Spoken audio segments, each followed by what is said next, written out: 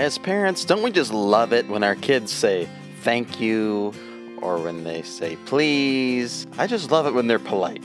But I think part of the reason why I like it is it shows that they're grateful for something.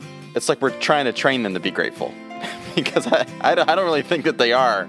My kids have not really gone without, right? They don't go hungry unless they decide not to eat what we made them for dinner.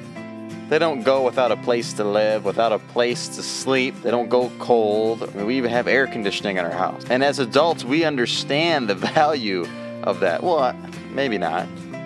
Maybe if you've always had those things. But my kids, for sure, have always had those things. And it's hard until something's taken away that you can realize the value of what you have or what you had. I've gone out of country for missions trips, and I think I was surprised at what I missed. One of the places that I went, it was super hot. It was summertime. We were doing manual labor. There was no electricity where we were. The locals there fed us great. We had plenty to drink. But I missed so much ice cubes. When it's 100 degrees and you're working outside all day, you come back and sure you got something to drink, but man, it sure is nice when that drink is cold.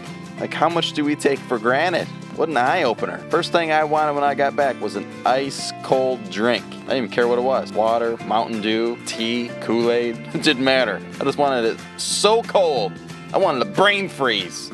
But until something's taken away, sometimes you're just not as grateful for it. And I don't think it has to be that way.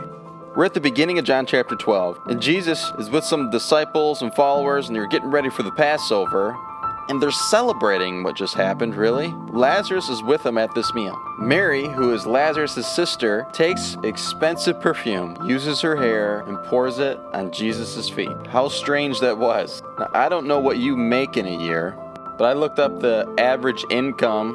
It was a while ago now since I've looked this up, but the average income for the county that I live in is about $54,000 a year. And the reason why that's relevant is the perfume that was used costs about 1 year's wage. Now, you may own things that cost that much. You may not. You may have never owned anything that costs that much, but even vehicles start to be that much now, or a home, but likely you've never saved that much to pay for something in cash. She wasn't making payments on this perfume. That's something that they saved and they bought with a year's wage. That is so crazy. All at once, given to Jesus. In John chapter 12, verses 4 through 6, it says, "But one of his disciples, Judas Iscariot, who was later to betray him, objected. Why wasn't this perfume sold and the money given to the poor?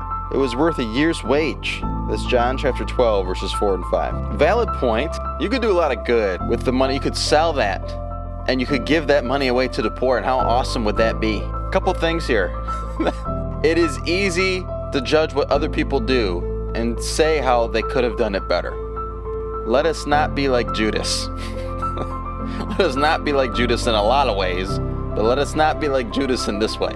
It's like anybody who has more than you can judge them and act like how you would have done it so much better or holier or what you would be doing with those assets. Because likely she had at least a little bit of wealth to afford a year's wage worth of perfume. Oh, well, if I was him, I would sell that Ferrari and I would give it to the poor.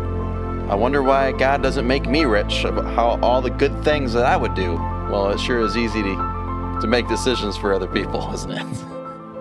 The other thing that really hits me is how grateful you must be to give that up to Jesus and get nothing out of return, but simply to glorify God.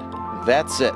What else could she have possibly have gotten? She humbled herself, using her hair, gave something of extreme monetary value. I mean, that's a ton of money, and used it and was gone within minutes for the sole purpose of honoring her Savior. You know why I think she did that? It was because of how grateful she was for what Jesus had done for her and for her family. Jesus brought her brother back from the dead. In comparison, this is a small return and a small gesture of her gratefulness. Let us remember that we've all been brought back to life. We were once dead in our sins, and we've been forgiven, and God has given us new life.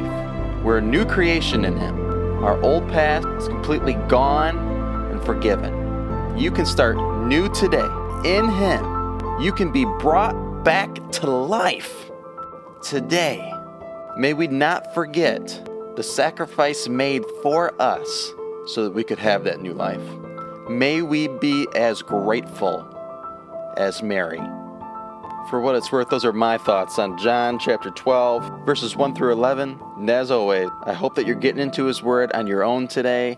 You're making time for God and making Him a priority again in your life.